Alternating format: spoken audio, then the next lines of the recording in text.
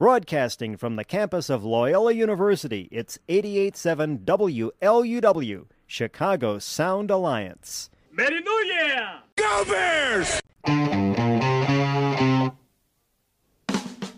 Director of Public Relations or a 299 is available only at the Sir, there's no other.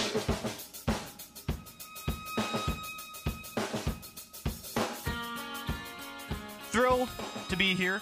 Thank you for joining me every Sunday morning at 11 here on 88.7 FM WLUW. Got an hour uninterrupted of your favorite small town kid. Go to the Loyola Phoenix, Nick Schultz. I know Sister Jean pretty well.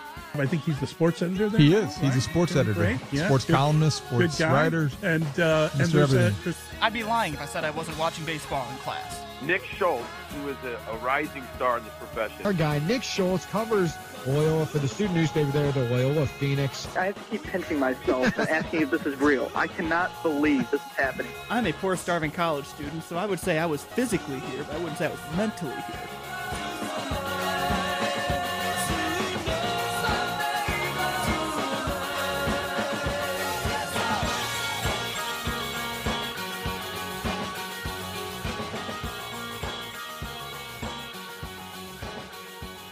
It's a new year, but we're still here on WLUW 88.7 FM, broadcasting from the campus of Loyola University. It is Packer Week. Bears-Packers coming up at 3:25 this afternoon on Fox. There is a lot at stake today for the Chicago Bears. The Packers are in the playoffs, but the Bears need to win this game, or the Arizona Cardinals need to lose to make the playoffs. And there might be more than just playoff hopes on the line. I will break it all down for you here for the next hour. Welcome into the Sunday Sports Shootout. I'm Nick Schultz. Excited to be with you another year. The calendar has flipped to 2021. I'm glad we're done with 2020. The year was not good. It sucked. But I'm glad to be back with you. January 3rd, Bears-Packers. This is what we live for as Bears fans. This is the game. Always the biggest game of the year is the Packer game. And this week, even more so, with playoff hopes on the line, maybe people's jobs on the line at Ryan Pace, but maybe not Matt Nagy. There is so much going on with this game. And again, 3:25 kickoff. It got flexed. It was a noon kickoff, but it got flexed to 3:25 on Fox. I'm excited, and I hope you are as well. And there was an article in The Athletic this week from Kevin Fishbane, who does great work covering the Bears. This game has a lot of shades of 2013. If you remember the 2013 game, it's a game that will live in infamy, to quote Franklin Delano Roosevelt. I'll talk about my time watching that game, what I felt watching that game in 2013 as a sophomore in high school, to date myself a little bit. Also, because we do have stuff other than football to talk about, the Cubs made a trade this week. If you want to call it a trade, it was more of a salary dump. Yu Darvish got traded to San Diego along with Victor Caratini for a bunch of prospects. What does this say about where the Cubs are going? Where should the Cubs go next? That'll be coming up in the second half hour. The Blackhawks got bit by the injury bug bad this week. Had 3 major injuries in the last week. We'll talk about that. If I have some time, we'll talk about Missouri Valley basketball because Evansville, wow. I didn't think Evansville would win a game all year. They're 2-1 in Valley play. So if we have some time, I'll get to that. If you want to chime in during the show at all, feel free to tweet me at NickSchultz_7. I can't take calls because we are working remote, and we just got confirmation from higher ups. We will be fully remote next semester as well. This coming semester, we will be remote. Therefore, no phone calls for the next 5 months or so. So until then, if you want to interact with the show, shoot me a tweet. I might work on some other avenues here, maybe streaming on Twitch to get some live interaction on there as well. But until then, shoot me a tweet or a DM. My DMs are open. I would love to interact with you and talk football because I'm talking a lot of football today. And if you want to talk some basketball as well, obviously I'm always down to talk some hoops. But the big story, as I said, Bears-Packers today. Big one. Packers are favored by 3.5 last I checked. That line might have moved. That was yesterday when I checked that. They opened as 5.5 point favorites. It is now down to 3.5 points. And as I said, the Bears need to either win this game or the Arizona Cardinals need to lose their games to the LA Rams in order to make the playoffs. It'd be easier if they just win the game today. Both games kick off at 3:25, so there's no chance of the Cardinals game being done at noon and knowing who's going to play in the 3:25 game. Both games go off at the same time, therefore you got to play them both, and I don't know what's going to happen in either game. Full disclosure.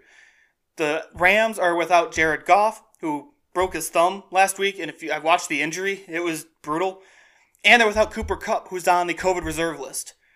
And I heard rumors that Cam Akers is a game-time decision. Meanwhile, Kyler Murray is looking like he's going to play for Arizona today. So, not a lot going in the Rams' favor for a victory over the Cardinals. But you never know. It's the NFL. Kyler Murray didn't look all that great last week. So there's hope there. But again, it'd be easier if the Bears just beat the Packers today. It's always easier if the Bears beat the Packers, which they haven't had a good track record of. Even going back so far as 2013, and I don't want to bring up his name. I feel like I'm saying Beetlejuice here, but Mark Trestman coaching that 2013 team, and I remember watching that game. I forgot, honestly, just how fired up I was after that game until I read Kevin Fishbane's article in The Athletic yesterday, and it was really good. I would highly suggest taking the time to read it if you're an Athletic subscriber. The headline is Aaron Rodgers and the Bears' gut-wrenching 2013 loss to the Packers. Because that's exactly what it was. It was gut-wrenching for a couple different reasons. And he goes into detail. He's got pictures just with graphics. It's very well done. And I'm going to read some of it just to basically show how this rivalry could have changed. Could the Trestman era have changed with this win? I'm not really sure. But you'll see where I'm going with this. Sean Desai, I think is how you pronounce it, is the only member of the current Bears coaching staff that was with the team in that season in 2013. This is from The Athletic. He was a quality control coach in his first season in the NFL. Let's go down a little bit. As he prepares his players for this Sunday's game against Green Bay, he might be extra emphatic about pouncing on a loose ball. After experiencing what he did 7 years ago, you can't blame him. If anyone knows where I'm going with this, go ahead and plug your ears for a minute because I'm going to read a play that Bears fans will never forget. It's first down for the Packers from the Bears' 17-yard line. Rodgers is trying to elude the rush, and as he goes back to throw, Julius Peppers hits him. The ball comes out forward and to Rodgers' left. Everyone stood around, except for Packers wide receiver Jared Boykin. He scooped it up somewhat nonchalantly. He didn't move for a second before Rodgers came over and urged him to run into the end zone. Touchdown Packers. They didn't pounce on the loose ball. We talk about how the Bears are known for having this great vaunted defense and a bad offense. This year was the exception to that. The offense was the bright spot and the defense wasn't good at all. So that play especially captures that. And there's quotes in here from Patrick Manley, Kyle Long, Corey Wootton, Aaron Rodgers himself. And you go on, this is when the Packers took a 10-7 lead. And let's scroll down a little more. Did you know the Packers' game-winning touchdown drive lasted 15 plays and took 5 minutes and 46 seconds off the clock? I'm quoting now. He opened with a controversial 4th and 1. John Kuhn got it, and Bears fans to this day will say it should have been a delay of game before the snap, because it should have, but let's not talk about it. At the 2-minute warning, another 4th and 1. This time, Rodgers hit Jordy Nelson for a 6-yard gain. 4th and 8 from the Chicago 48-yard line, 46 seconds left. Now, this quote from Kyle Long is awesome. Kyle Long has turned into a media star. Like, if you watch him I think he's on CBS now. He did some work with ESPN 1000 at one point. He's been on a few radio stations in town, a few TV stations. He's really good. And Kevin has a quote in here and I'm just going to quote the article. As Long rewatches the play, he describes it like he's Jeff Joniak. Julius Peppers, it looked like it's going to be a great edge rush. It's a clean rush. John Kuhn clips him. Aaron Rodgers moves to the left, slings it over the top, he said, and then a pause. It's a play that's indelible for the franchise. This is the Chris Conte play. When Chris Conte blew the coverage. He blew the coverage. Rodgers throws a touchdown to Randall Cobb. Game, set, match. So again, I just read a little bit of this article. It's lengthy, but it's worth it. Very well done. And similar circumstances to today. The Bears needed to win that game to make the playoffs. That's why there's so many shades of 2013 in this game. And I remember, I don't know how I remember this, but I remember tweeting after that game and my buddy trying to defend Chris Conte. I think I could consider him my buddy. Now, I won't say his name. But I tweeted, this is 2013, now keep in mind, December 29th of 2013. That would have been middle of my sophomore year of high school. How old would I have been, 15? Chris Conte needs to go now, is exactly what I said. I remember tweeting this, I don't know how. And a friend of mine responds back, it's not Conte's fault. People need to stop blaming him. I never said it was Conte's fault. So I responded to him saying, I'm not saying it was his fault. He's just not good. And the response that this is why it sticks out, he's in the NFL. He's good. Now, I'm no expert on football fans' opinions, but I think there are a few people who would say Mitch Trubisky is not good. He's in the NFL. There are people who would say, I'm going to throw a name out there, Josh McCown isn't good. He is in the NFL. I just wanted to share that, because there's those, if any millennials out there, any Gen Zs around TikTok, there's the one going around about name a video that lives rent-free in your head. That tweet lives rent-free in my head, because I can't, and I've read this article, I'm like, I remember that. So, I have it now, the hair is standing up in the back of my neck, thinking about Chris Conte, saying his name. And yeah, I just wanted to share that interaction. But hopefully today is better. It can't get any worse. I mean, I guess it could. It could be a blowout. I mean, I'd rather had a blowout than have that. I mean, that was preventable. And I mean, Rodgers started off the game throwing 2 picks. He never throws 2 picks. He came back from the collarbone injury for that game. The odds were in the Bears' favor, and they blew it. And it wasn't just because Conte blew the coverage. I know it's not entirely his fault. It's the inability to pick up a loose ball and claim possession, instead letting the Packers take it back for a touchdown. It's that kind of thing. So again, the betting lines for today, Bears are favored by 3.5, at least last I checked. If anyone knows the actual line, if it's moved at all, let me know. But last I saw it was Packers by 3.5. Bears are 3.5-point dogs at Soldier Field. I'll have my prediction at the end of the show. But again, there's more than just playoff implications with this game. The futures, well, before this morning, the futures of Ryan Pace and Matt Nagy were hanging in the balance with this, because I don't know if you know this. The McCaskies hate losing to the Packers. I mean, they hate losing in general, which, I mean, they've been losing now for, let's see, when did they make the Super Bowl? 85. We're going on, well, I think my dad's in the corner here. I don't want to make him feel old here, but we're going on, 35 years since the 85 Bears? So, let's say the jokes. I could make the jokes, but I'm not going to. My point is, they don't like losing to the Packers. Let's jump in the Wayback Machine here, Mr. Peabody. Let's go to January 3rd, 2012. Packers, 35. Bears, 21. Josh McCown was the quarterback, I believe. I had the wrong game. No. In January 3rd, 2012, which was actually 8 years ago today. No, 9 years ago today. It's 2021. 9 years ago today. Bear with me here. It's a new year. 9 years ago today. Packers 35, Bears 21. Does anyone know what happened after the 2012 season? I'll give you a hint. Jerry Angelo got fired. Lovie Smith stayed, but Jerry Angelo got fired. Now, this is a great example of what's probably going to happen with the Bears today. Here is a soundbite from NFL Network today. Ian Rappaport talking about the future of Matt Nagy as Bears coach. For the Chicago Bears, Matt Nagy, his team lost 6 straight, looked to be headed in completely the wrong direction. He gave up play calling. It was all going bad.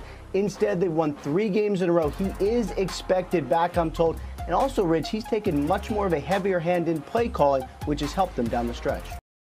So that was Ian Rappaport talking about how Matt Nagy's safe as Bears coach. I'd agree with that. I've been talking to people all week. I think that Matt Nagy has coached his way into keeping his job. I think between giving up the play calling and I don't care if it doesn't matter who they beat. Looking at it from purely number standpoint, the way the Bears have played the last few weeks, Matt Nagy has coached his way back into keeping his job. And I know I've flipped since my rant after the Lions game when I said fire everybody down to the groundskeeper and the water boy. But no, Matt Nagy's going to stay. Rappaport is as connected as anybody. I trust that. There have been other reports, too, saying that Nagy's probably safe.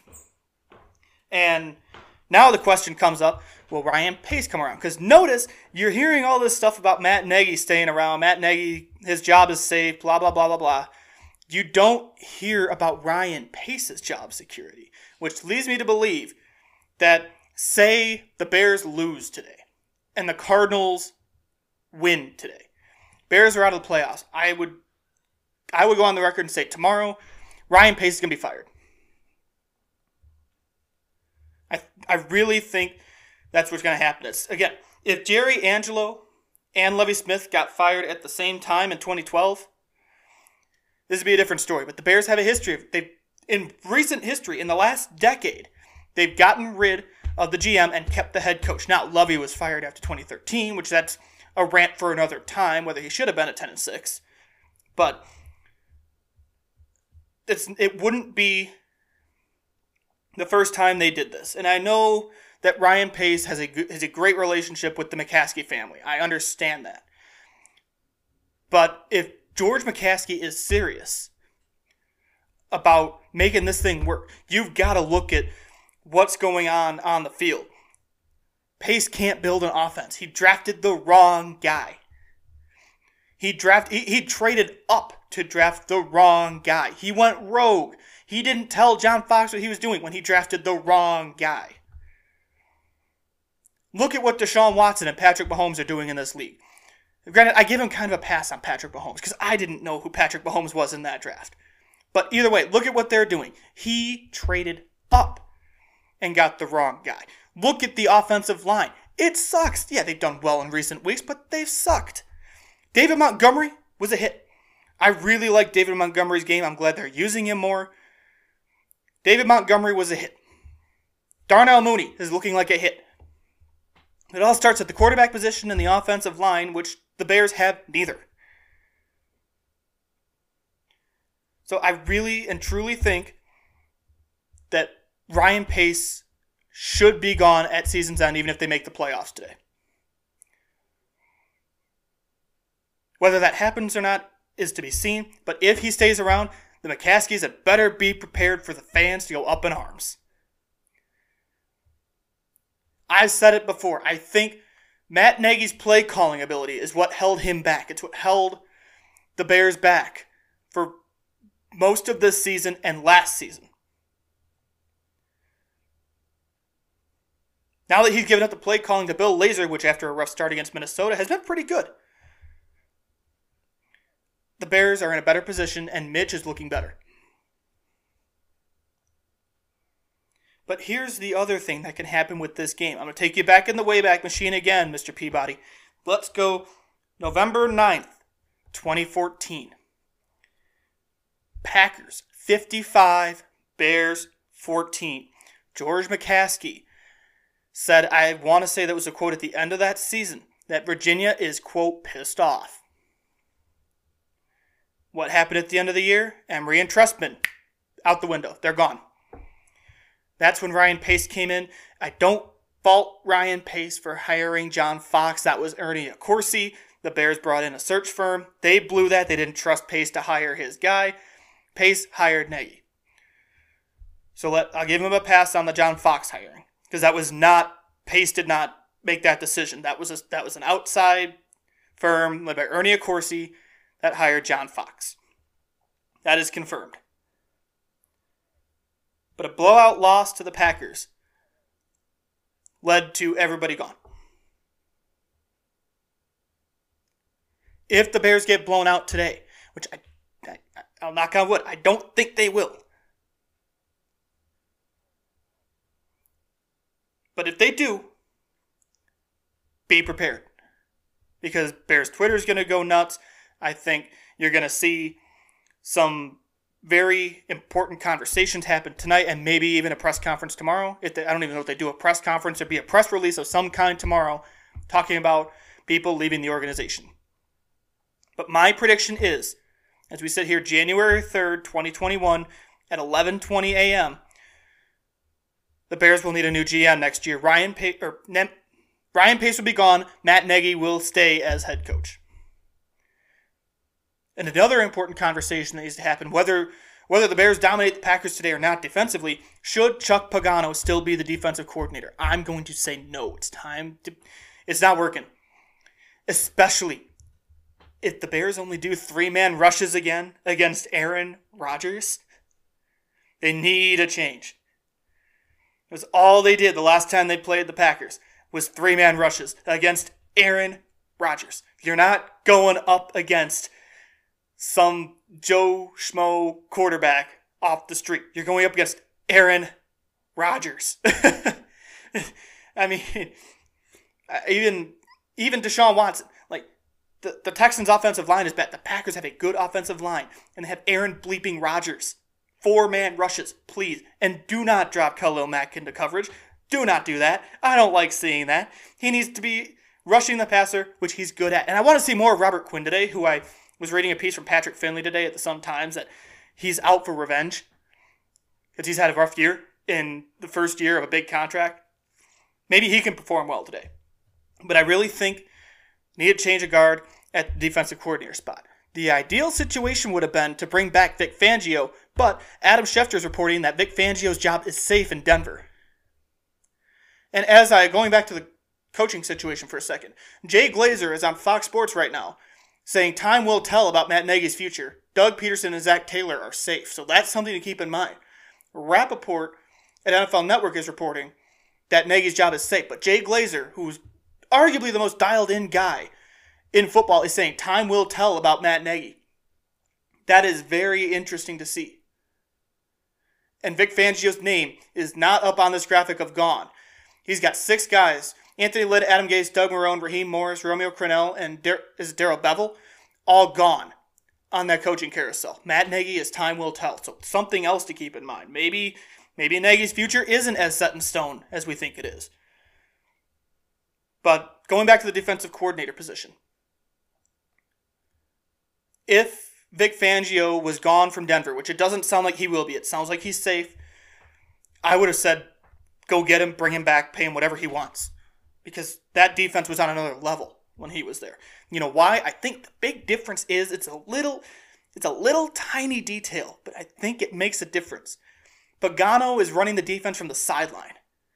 Fangio used to run it from up top. When you're up top, I feel like I'm stating the obvious here. I feel like I'm Captain Obvious. But when you're up top, you see more. You see how the game is developing more up top than you do on the sideline. It's a little tiny thing that might not make the biggest difference in the grand scheme of things. But I really think that's one separator between Fangio and Pagano, is that Vic would be up top in the booth running the defense. But Pagano's on the sideline. And he doesn't... I want to see more blitzes. Especially, I mean, it'd be one thing. I'd feel better about this game, even if they were going up against, say, Kyler Murray, or I'll even say Lamar Jackson. I know I'm going to the AFC, but for argument's sake, those types of quarterbacks, the mobile quarterbacks, I'd feel better. But Aaron Rodgers seems to have his way with this defense, and I don't want to see that happen today.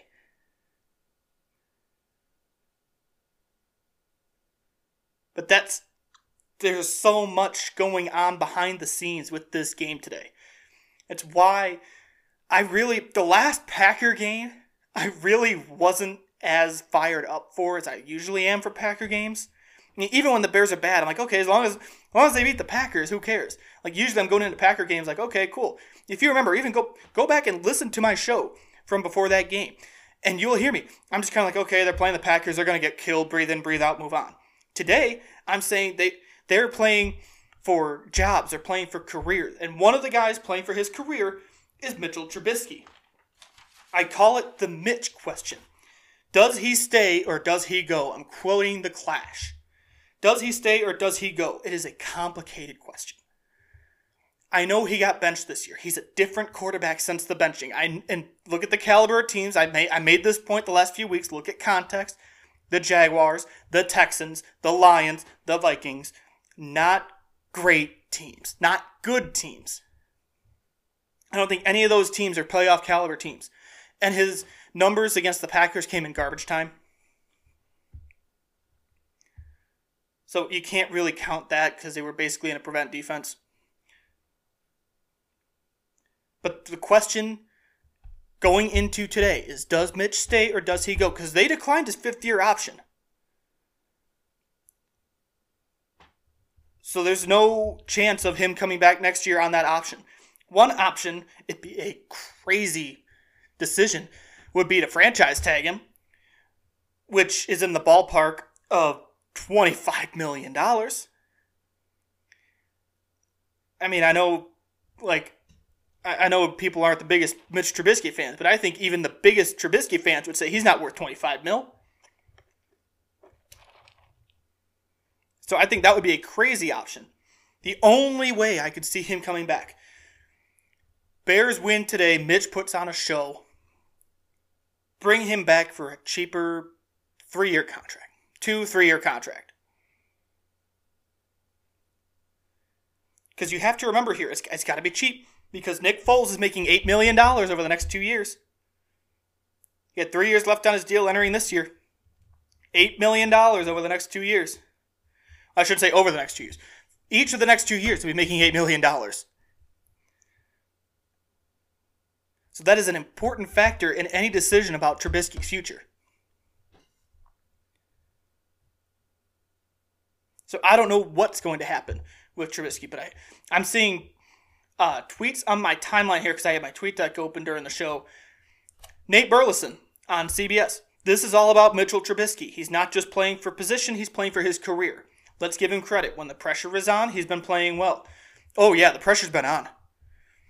If the Bears lost any of these last 4 games, especially to Jacksonville when they were tied at 10, making everybody squirm, if they'd have lost that game, no chance Mitch comes back. But he's performed well when he needs to. Now, today, he needs to perform really well.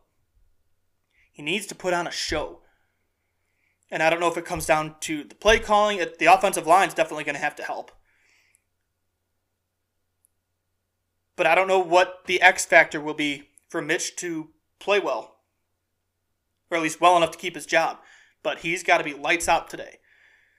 No mistakes. No bonehead picks in the end zone like he had against Jacksonville. Throw the ball away. He needs to be smart. He needs to use his legs. He needs to roll out what he's comfortable with. Find Allen Robinson. He's starting to go to Darnell Mooney more. Find him. Make plays happen. He needs to be a playmaker today. There's no ifs, ands, or buts about it. One other note here before I move on for a little bit. The quote from Rappaport about how Matt Nagy's been getting more involved with the play calling lately, was that news to anyone else? I didn't know that. I thought it was Bill Lazor's show.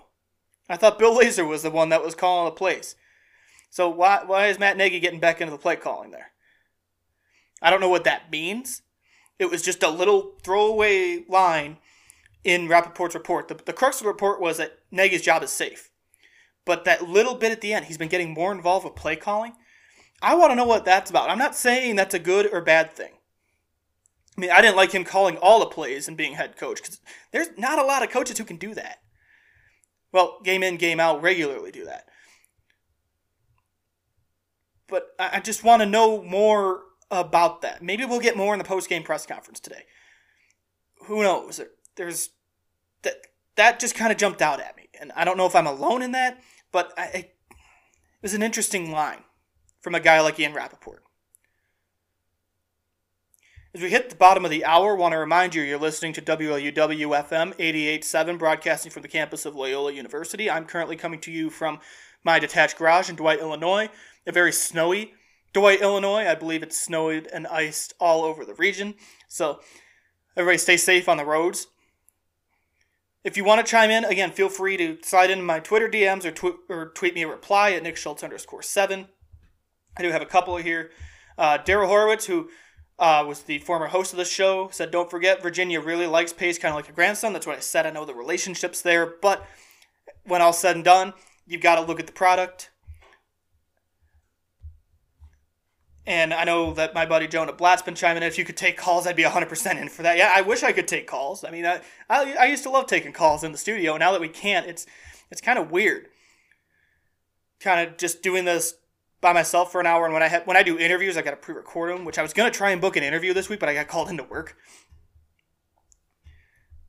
But yeah, feel free to tweet me throughout the show. The next half hour, I'm here. Another NFL note of sorts, I guess. I saw a tweet from Adam Schefter today that kind of caught my eye. I was getting coffee, because I get coffee before my show every week. It's just like a superstition that I get a cup of coffee. Adam Schefter reports at 10:10 a.m. today. Big Ten coaching update. Northwestern head coach Pat Fitzgerald is open to taking NFL head coaching interviews. Ohio State head coach Ryan Day is not, per sources. That is very intriguing from the sense of the Chicago sports landscape, because Jim Phillips is no longer the athletic director at Northwestern. He's now the ACC commissioner. I still think he should have been the Big Ten commissioner, but that's a topic for another day. When that happened, my first thought was, okay, is Fitz going to start looking at the NFL now? And the answer apparently is yes. He's open to taking NFL head coaching interviews. Now, all that went down with Jim Phillips about the time that the Bears were struggling to the point where we thought Nagy was going to get fired. And everyone was saying, okay, Fitz to the Bears. Well, I'm now thinking that Nagy's staying. I don't know where Fitz would go. I mean, the Wildcats did well this year. They won the Big Ten West. They played in the Big Ten title game and really contained Ohio State better than Clemson did. Just saying that was an insane performance from Justin Fields. But I don't know where he'd fit in the NFL outside of Chicago, because I really think the only job he would have taken was the Bears. I know was he in talks for the Packer job? Was it last year or whenever they fired Mike McCarthy? I know he was in talks, but I'm not sure where he'd fit into the NFL. Maybe a defensive coordinator. Who knows? No, that's not going to happen. But that's just an interesting note, something to keep an eye on, especially if you're Big Ten or Big Ten football fan, Northwestern football fan, or just a sports fan in Illinois. Something to keep an eye on. And I'm moving on from football here for a few minutes, but I will have a Bears prediction at the end of the show. Still kind of double checking if I want to go with my prediction I have on my notebook right now, because it's going to be a coin flip. I can't talk in terms of where things will fall, because the Packers have injuries, the Bears have some injuries. All right, let's talk Cubs. I can't believe I made it almost 34 minutes without talking about this Cubs trade. I mean, Cubs salary dump, because that's what it was. This was Monday, I think, when Yu Darvish got traded to San Diego with Victor Caratini for a bunch of prospects that I'd never heard of. And none of them are in the top 10 of San Diego's system.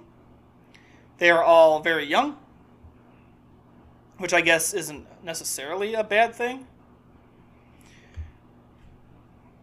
The Cubs received back Zach Davies, who's a proven major leaguer. I wouldn't say a very good one, but a proven major leaguer, former Brewer, and prospects Reginald Preciado, Owen, I think it's Cassie, Jason Santana, and Ismael Mena.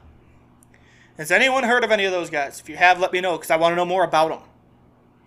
I've never heard of any one of those players, and I know none of them are in the top 10 of the Padres system. And that's saying something, considering Yu Darvish finished second in voting for a little award you may or may not have heard of it, called the Cy Young. I know it was an abbreviated season, but he was still a Cy Young runner-up. That's what you got for Yu Darvish and his personal catcher, Victor Caratini? who could probably start for the Padres, who could probably start for any team. That's what you got back. And then Jed Hoyer in the press conferences saying it wasn't a salary dump. Come on, Jed. Come on, Jed. That was a salary dump. You were getting rid of however million was left on Darvish's deal. And I know the Cubs threw in $3 million. It was about $58 million on Darvish's deal. And it's not a salary dump. Oh, come on, Jed.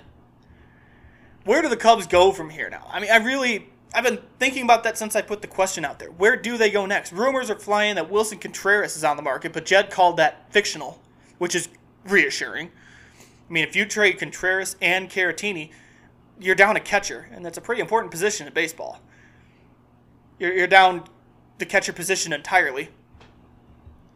So where to next? And so the Cubs got rid of $55 million of Darvish's deal and whatever Caratini was supposed to make. Did you catch that Jed Hoyer's not hiring a GM until after this season, probably? He's half planning on going through this season without a general manager. Well done, Tom Ricketts. Well done. You are executing the cost-cutting, the money-saving tactics perfectly.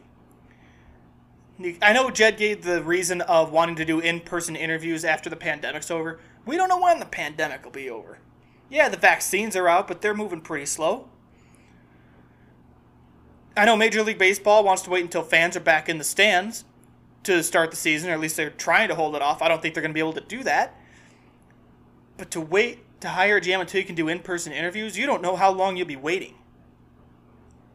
So I got to give Tom Ricketts credit for fully executing the cost savings strategy that he's got going, because this is well done. I want to know who's next. Is anyone else on the market? If the Cubs would have gotten Mackenzie Gore, Padres' top prospect, or someone like Mackenzie Gore back, a name that people have heard of,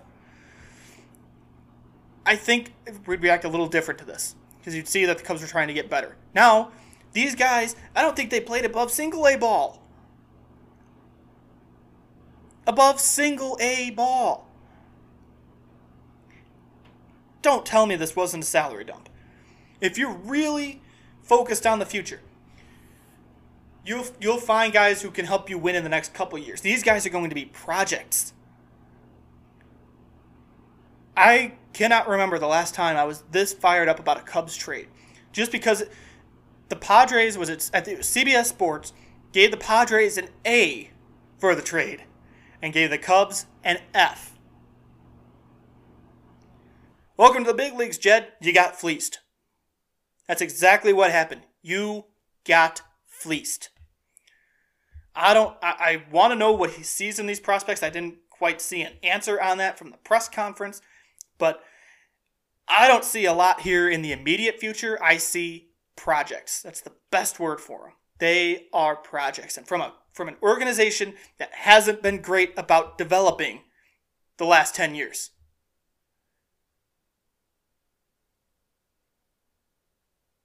They can only go up from here, I'd hope, unless they're going to trade Chris Bryant for a bag of peanuts.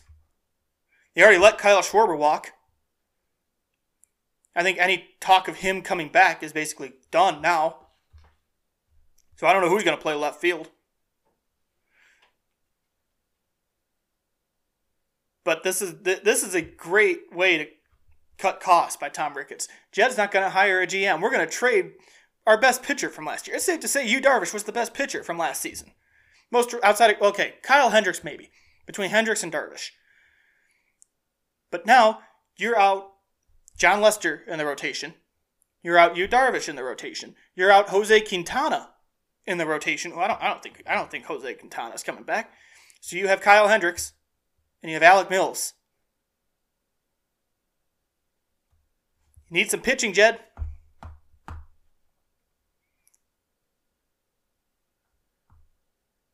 It's a crazy offseason. I know there's a lot going on this offseason.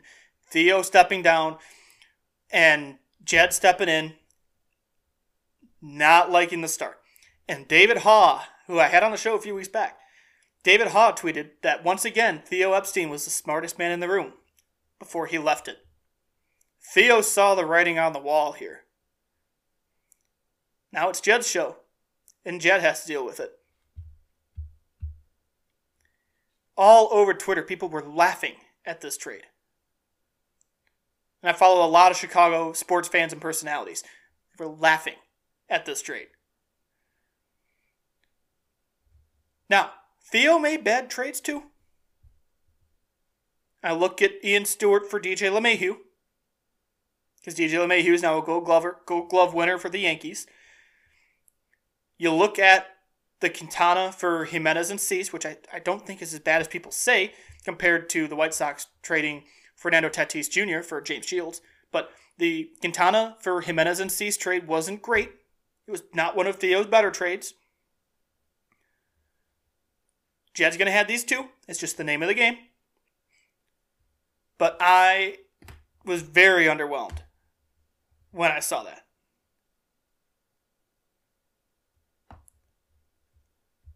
And maybe it's just Jed's negotiating tactics. I don't know. We're not in the room. I don't know how Jed negotiates. And Daryl chimes in. Regarding the Cubs and the Darvish trade, the biggest disappointment was no pitchers were part of the prospect haul. Exactly. Cole Wilcox, who the Cubs liked and the Cubs were talking to with the Cubs are talking with the Padres about, I think is what he's trying to say, was traded the day before to Tampa Bay. San Diego insisted on Caratini. How come the Cubs never insist on something or there's no deal? That's a great question. And again, I don't know. We're not in the room. I guess in the room really isn't a phrase you can use now with the pandemic. We're not in the negotiations. So I don't know how Jed's negotiating tactics are. I don't know what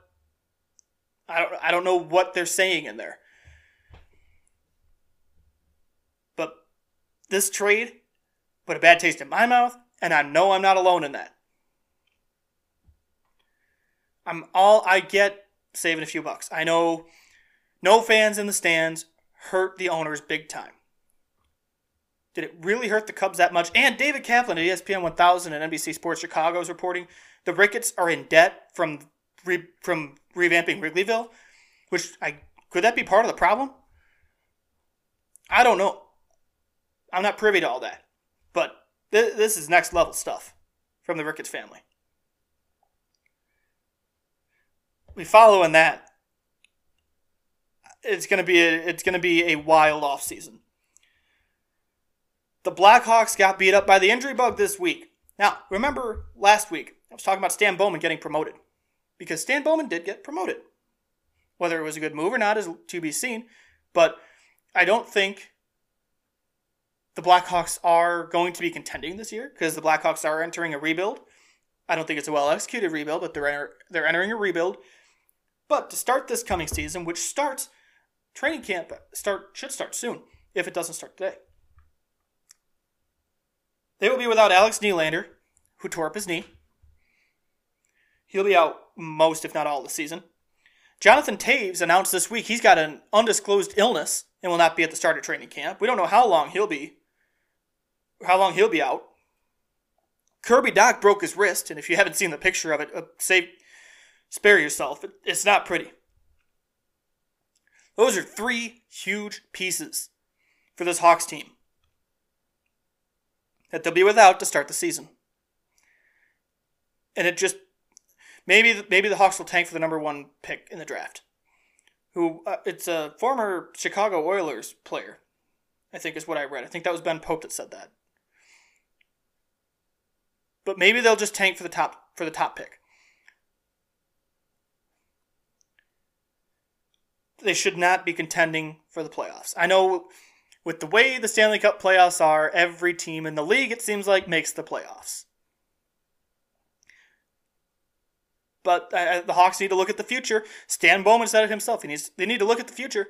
Therefore, don't try to make the playoffs this year. Just tank.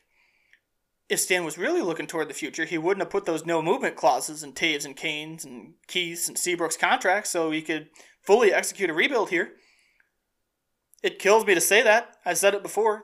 Those guys can't build around these guys, but you're stuck with them because Stan made bad deals, which is not uncommon with Stan Bowman. Now you're out your two three of your biggest pieces, including one major building block in Kirby Dach.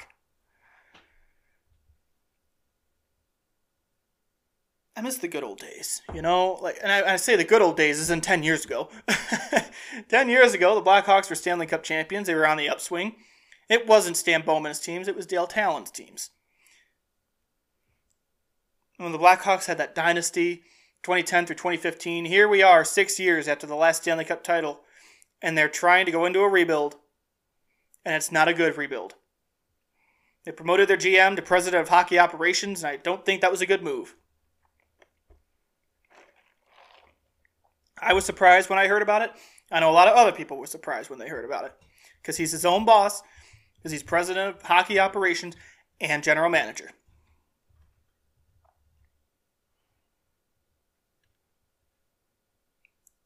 At least we had the Bulls, ? I mean, the Bulls won a couple games this week. They got blown out by Giannis and the Bucks, but they won a couple games, both over the Wizards, who are not good this year, despite Russell Westbrook putting up triple-double after triple-double. But I guess we had the Bulls. The White Sox are on the upswing. But yeah, let's talk Bulls for a minute here. Bulls are, what's the record now? 2-3? They won a couple games this week. Got blown out in their first couple games because they couldn't play defense. It's like they forgot how to play defense. I did like how after the first win of the season, it was Zach LaVine. If you haven't heard the press conference when Zach was asked about it and Kobe White's in the background going, it was Zach's idea. It's funny. Zach LaVine gave the game ball to Billy Donovan, who immediately gave it to Arturas Karnisovas. That was really cool. And I stand by it. Bulls are a playoff team. They're going to be the last seed in the East, but they're a playoff team. Yeah, I will stand by that. I'm not saying they should be a playoff team, because if they were in the West, I would not be saying that. But because they're in the East, yeah, I think they're a playoff team. So a bad start's going to happen.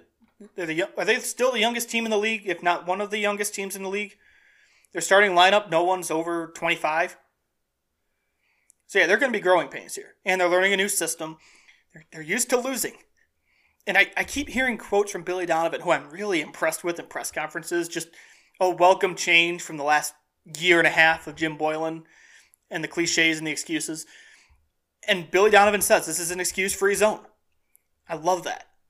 He's holding the guys accountable. And I also love that we're not seeing Luke Cornett on the court. We're not seeing Cristiano Felicio on the court. We're seeing Denzel Valentine a little bit. Did you see him try to do the behind-the-back pass against Milwaukee? That was just... It was comic relief. But yeah, I think the Bulls, there's a lot of room left to grow. I like what I'm seeing from Patrick Williams. I think he's settling in nice. Very high ceiling. But they still need a number one guy. They're not a complete team by any means. They need a number one guy, and I like that Arturas and Mark Eversley are taking their time, seeing how these guys are on the court, because you can watch practice all you want. Once you see them on the court in an actual game, that's when you start seeing what you need to do next. And I like that they're taking their time with it. I understand taking their time with it. They need a number one guy. Who that is, I don't know. But they need somebody, and free agency this offseason is going to be huge. I think Garrett Temple is also... I talked about him a while back when I had Chuck Swirsky on the show. I brought up Garrett Temple after the interview played, and his leadership, how he can be a presence in the locker room. You're seeing that now, because even in Washington, things started getting away from the Bulls. Temple came in, he was kind of a calming presence. And find the video when Wendell Carter made a three against Washington. He didn't want to shoot it. And he passed it to Garrett Temple, and Temple held the ball, pointed to Wendell and said, "Shoot it." And Wendell shot it and made it. I think he's a very good leader. You won't see it in the stat sheet. His impact will not be seen in the box score. But he's a calming presence in the locker room and on the court. I think he's going to be a bigger piece than people think this year. He's going to be a role player. I'm not saying he's going to be an all-star caliber player. He's not the number one guy that the Bulls need. He was never a number one guy. He probably will never be a number one guy. He's a great leader, and people are talking about potential coach. Like there are surveys around the league saying Garrett Temple will be a good potential coach. I think he was second in voting behind Rajon Rondo, who would also be a great coach. So that's what Garrett Temple brings to the table. And that excites me because, I mean, it's a young team. We got to remember that. Like, yes, the changes this offseason. I got a little too high on the Bulls. I'll admit, I was a little too over the top. I'm like, oh, they're back. Well, they're not all the way back yet. They're getting there. But they're taking good steps to get there. And part of that is bringing in guys like Garrett Temple, who can serve as good leaders. Also great to see Devon Dotson get some minutes against Milwaukee. He scored his first NBA point. He grew up a Bulls fan. Scoring them for the Bulls is great. Watching him, his path reminds me a lot of Fred VanVleet. And that undrafted player could play himself into a contract. He was All-American at Kansas. I don't know how he didn't get drafted. But the fact that he went undrafted, got to go to the Bulls, his hometown team, maybe he can play his way into, I know he's on a two-way deal, maybe he can play his way onto a big league deal.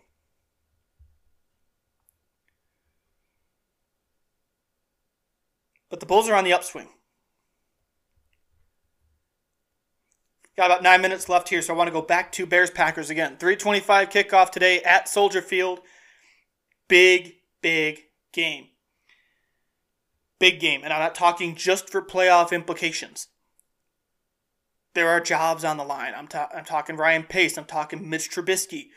Maybe Matt Nagy. I'm seeing conflicting reports about Matt Nagy's future.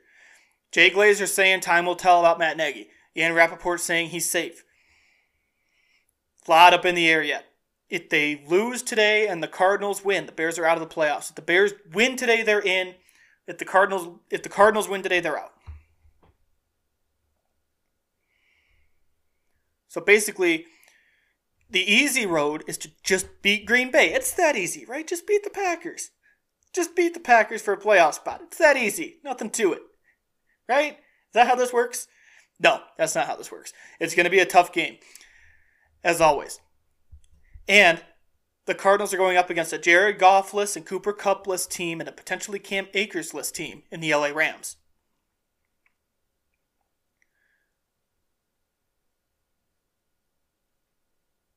So very important games today. Both games, again, 3:25 today. Both games kick off at the same time to avoid potentially finding out about playoff spots before games are played or after games are played. I like that the NFL did that. I know people are like, oh, why isn't Bears-Packers at 7:20? Because if they're at 7:20, that means they're the only game at 7:20. So they'll know what's going on with their playoff chances before their game. That's not fair. That's an advantage. It's what the NFL wants to avoid.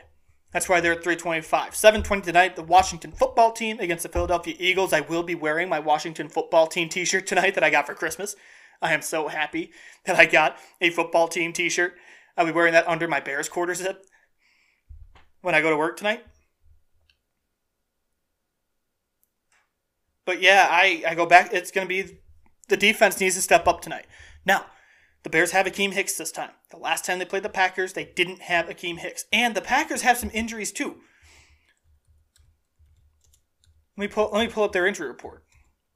They have some key injuries. I know David Bakhtiari's out. I saw that. And there's someone on defense that's out. Yeah, left tackle David Bakhtiari made an appearance on the injury report. He's out. Kingsley, I think it's Kingsley Keke, has a concussion. Defensive lineman, he's out. Those are two big injuries for Green Bay. Now, Bears injury report. Jalen Johnson is out tonight. Again, he's got that shoulder injury. That's a big loss for the defense. And Duke Shelley's out with a knee injury. Oh no, I'm misreading the report. I'm sorry. Duke Shelley will play. Buster Skrine is out with a concussion. So, correction there. Duke Shelley will play. Buster Skrine is out. They're right on top of each other on the injury report, and I flipped them. But Jalen Johnson and Buster Skrine are out.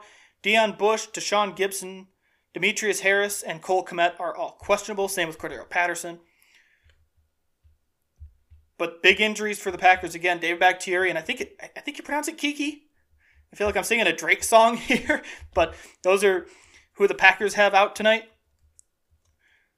But yeah, having Akeem Hicks back, I mean that without Akeem Hicks, the Bears defense is a dog with no teeth, a lion with no teeth. However the analogy goes, I don't know how the damn analogy goes, but they don't have any teeth, is what I'm trying to say.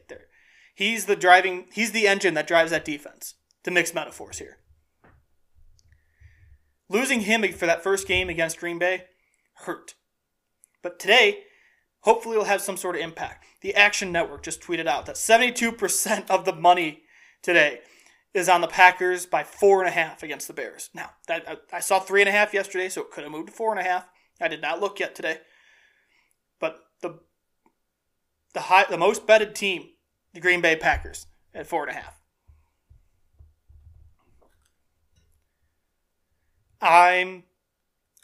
This kills me to say, I want the Bears to win today, so it's an easy route to the playoffs. Draft position is out the window.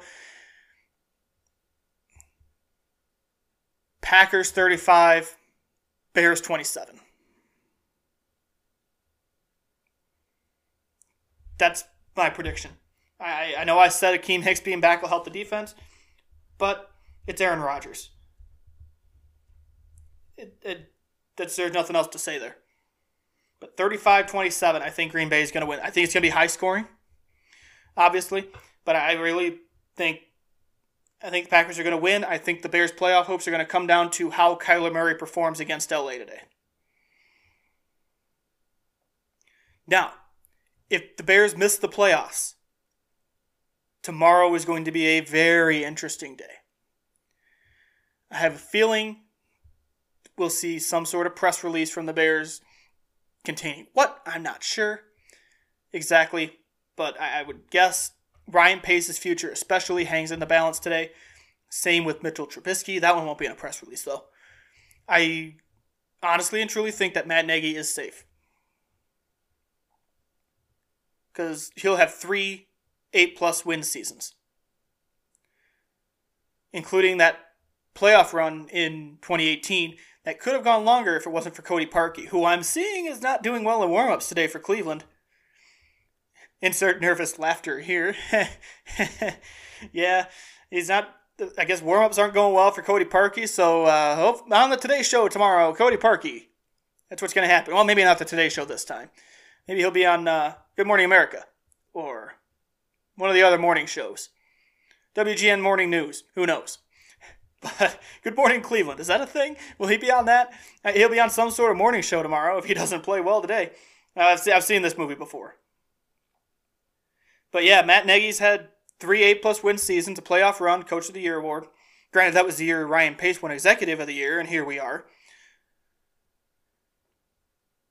But there's so much going on away from the field with this game today.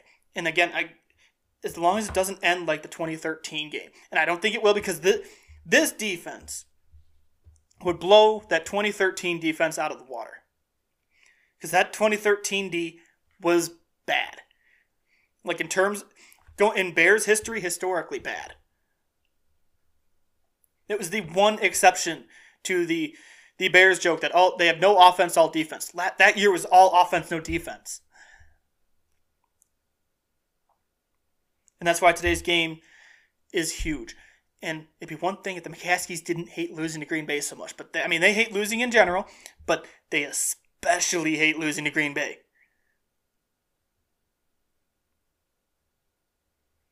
I'll be happy to be wrong with my prediction. But that's just what I'm going with. I think it's going to be high scoring. 35-27. Packers victory at Soldier Field. I'm really not sure what to predict for the Cardinals game. I really don't. If Jared Goff and Cooper Kupp were playing, I'd have more confidence in a prediction for the Arizona Cardinals game. But I don't know. It depends on which Kyler Murray shows up. Do you get Dr. Jekyll? Do you get Mr. Hyde? Do you get the MVP caliber Kyler Murray, or do you get the Kyler Murray that can't do much? He was on my fantasy team this year. My fantasy season's over. I didn't finish last, by the way. That's a good thing. But he was on my fantasy team. So I really wasn't planning to pay much attention to how he did in Week 17 until it had Bears implications. I'm going to be watching both games today. And we'll see what happens. Stay tuned into Twitter, because Twitter's going to be wild today. So just Couple programming notes here. Obviously, be here next Sunday if you want to tune in if you're into college basketball, which I didn't get to today because there was so much other stuff to talk about. I'm doing a Missouri Valley Live Periscope on my Facebook page tomorrow night after the Southern Illinois game. Southern Illinois Drake is at 6 tomorrow night after that game. I'll be doing a Missouri Valley Live, recapping the week in Valley play, looking ahead. Hope to see you then. I'm over time, so I'm going to step away. Until then, stay safe, stay healthy, wear a mask. I will see all of you next week, hopefully tomorrow on my Twitter. Packers 35-27 is a prediction. Hopefully I'm wrong. Hopefully next week we're talking Bears playoffs. We'll see what happens. Have a great week, everybody.